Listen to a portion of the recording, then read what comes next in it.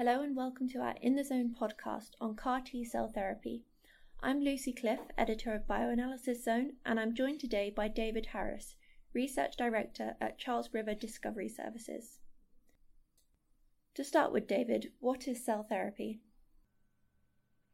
Cell therapy is a relatively new area of drug development which has the potential to provide new treatment options for human diseases, including genetic diseases, regenerative medicine, and cancer. In its broadest sense, cell therapy products are live human cells, and the live cell is the therapeutic. Unlike conventional small molecules or biologics, cell therapies can potentially self-amplify, and they may persist for an extended period in the patient. As such, these drugs represent a combination of cell therapy, gene therapy, and immunotherapy.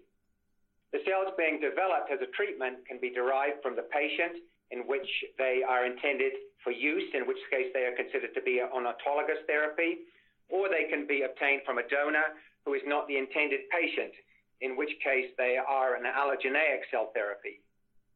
The principle of using live human cells as a therapy was first demonstrated with a form of cell therapy known as adoptive cell therapy, where the patient's cells are not engineered but are simply expanded ex vivo and provided back to the patient as the therapy. While this approach has produced some remarkable results, this procedure doesn't work for a broad range of different cancers and only works in a small fraction of patients. In contrast to adoptive cell therapy with TILs, the main growth area for cell therapies is the use of genetically modified cells. The production of CAR T therapies, for example, relies on ex vivo genetic techniques to alter the cell product to provide target-specific engineered cells with enhanced anti-tumor activity. And a variety of methods have been developed to alter the biological activity of the cells, including viral transduction, plasmids, transposons, and messenger RNA. What does the current global landscape for cell therapy look like? As I mentioned previously, within the pipeline of new cancer immunotherapies being developed, there's very rapid growth in this class of therapy. Within the oncology field, 2 cell therapy products have recently been approved, and many more are anticipated over the next few years, expanding the treatment options for both blood cancers and solid tumors. Innovation and development is being driven by global pharmaceutical and academic hubs in North America, Europe, and China. Although these cell therapy products show tremendous promise, there are, however, challenges to their widespread utilization, including the highly personalized nature of the therapies, which leads to significant development costs, as well as manufacturing bottlenecks and concerns around the safety profile of these agents. What are the main types of cell therapy? There are a number of approaches to cell therapy that are being developed for the treatment of cancer. I alluded to the groundbreaking work with TILs, using the patient's own T cells, which are expanded and provided back as an adoptive cell therapy. For engineered cell therapies, there are 2 main approaches.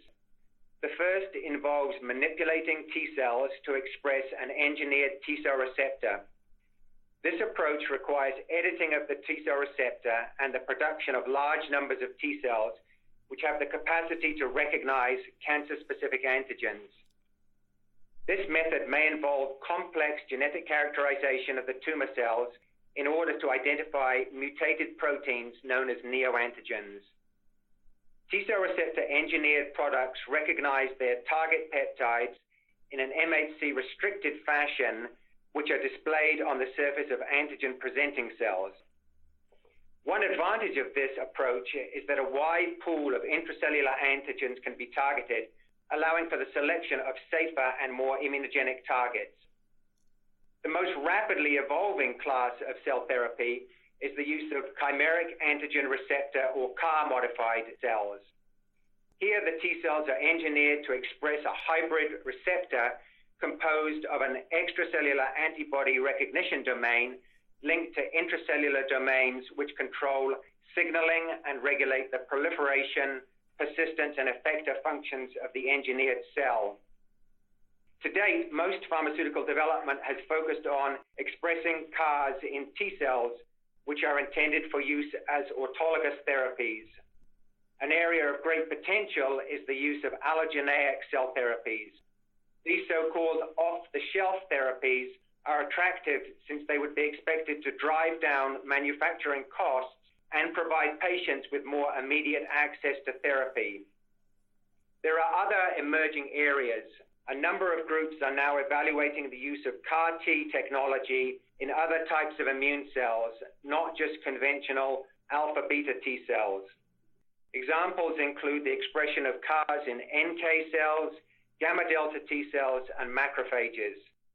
While this area of research is still in its infancy, there are some in the field who believe these CAR-expressing cells may possess an improved safety profile while retaining good activity. What are some of the safety concerns and challenges associated with cellular therapy? One of the most important challenges facing the field is finding ways to improve the safety profile of cell therapies.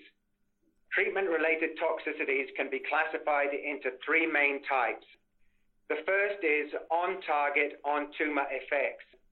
In this case, the pharmacology of the cell product is generally predictive and reflective of CAR-T activation. However, serious side effects can occur when there is excessive CAR-T activation. The most well-documented effect is cytokine release syndrome, where elevated cytokines can result in severe clinical symptoms which may be life-threatening. Generally, however, these effects are reversible and can be managed with anti-cytokine antibodies and steroids. Neurotoxicity, which has been observed in some patients receiving CD19 CARs, may also be related in part to high levels of cytokines produced by complex cellular interactions involving myeloid cells, CAR-Ts, and tumor cells. Lastly, tumor lysis syndrome results from the rapid breakdown of dying cells, release of intracellular contents, leading to an array of systemic metabolic disturbances. The second main safety concern is related to on-target, off-tumor toxicity. This refers to recognition of the target molecule on normal cells. The most well-known effect of off-target effect is B-cell aplasia, which occurs in patients treated with CD19 CARs. Fortunately, this is a relatively manageable side effect which can be treated with immunoglobulin replacement therapy. The challenge here is to identify safe targets which are expressed uniquely on cancer cells and not on normal healthy tissue. However, this has proven to be difficult and is one of the major challenges facing the development of CAR-Ts to treat solid tumors. The third class of toxicities include the potential for anaphylaxis and immunogenicity related to the cell product itself, as well as the possibility of genotoxicity and insertional mutagenesis. For certain hematological cancers, CAR-T cell therapy has been very effective.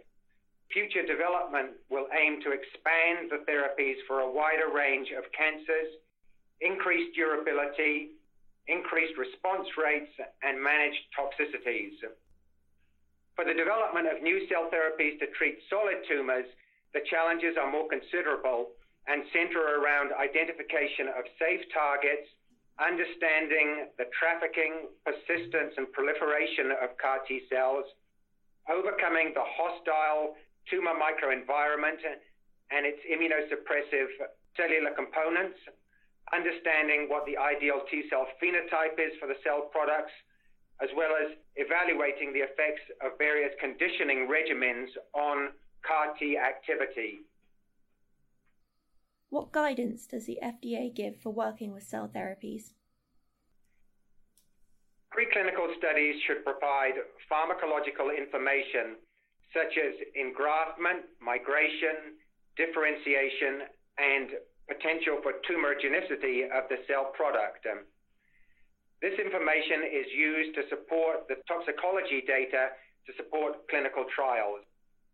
In vivo animal models of disease are encouraged, and when possible, the cell product intended for use in patients should be used. Given that complex in vivo disease models are often required, pharmacology studies may be conducted under non-GLP compliant conditions, but should nevertheless strive to achieve the highest possible levels of scientific rigor and adherence to FDA guidelines and other regulatory agencies. What does a typical preclinical CT development program look like? Every program is unique. There is no standard paradigm which is universally applied to all cellular therapies, so study designs will reflect the product-specific attributes of the therapy being developed. There is, however, a stepwise paradigm for the development of cell therapy programs. The first phase is concerned with product development and characterization and involves the following activities: in silico biology and target selection, vector design, product scale-up for in vitro and in vivo studies, and studies designed to evaluate target distribution and target expression, as well as assays designed to evaluate and assess CAR T-cell functionality and specificity. The next phase of development involves evaluating the in vivo efficacy, understanding mechanism of action, and PD endpoints. This leads on to pivotal IND-enabling studies and safety assessment. Typically, these studies will be done in tumor-bearing animals and will evaluate the impact of the cell therapy on tumor growth using methods such as bioluminescence imaging for systemic models or calipering for solid tumor models, body weights, clinical observations, and sampling of blood for PK and PD endpoints, as well as comprehensive histopathological evaluation of tissues and organs. Integration of activity and safety assessment endpoints is often utilized in study design. The last preclinical phase involves reporting an IND submission to the regulatory authorities. And finally, what are the preclinical animal models used to evaluate CT?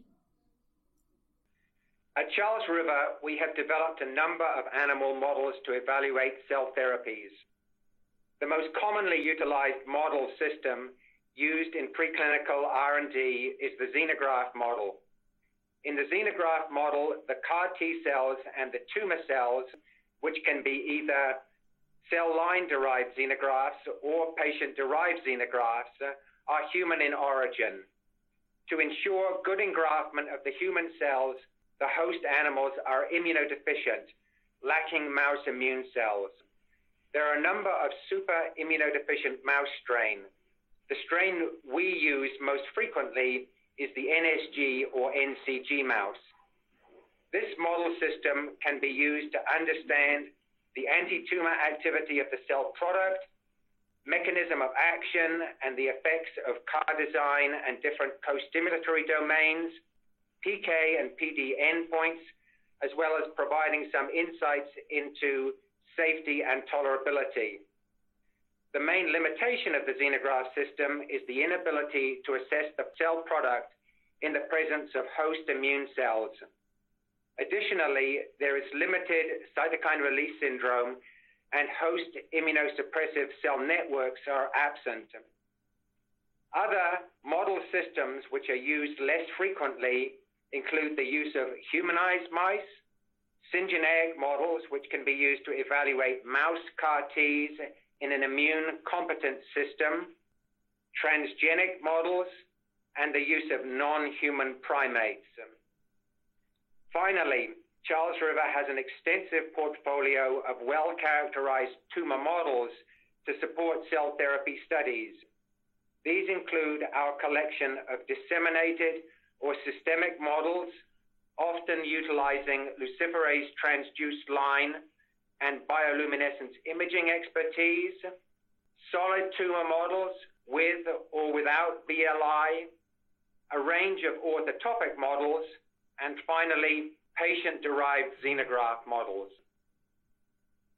Thank you, David, for joining me today, and thank you to our listeners. You can find more resources on CAR T-cell therapy at www.bioanalysis-zone.com, or join the conversation by following us on Facebook, Twitter, and LinkedIn.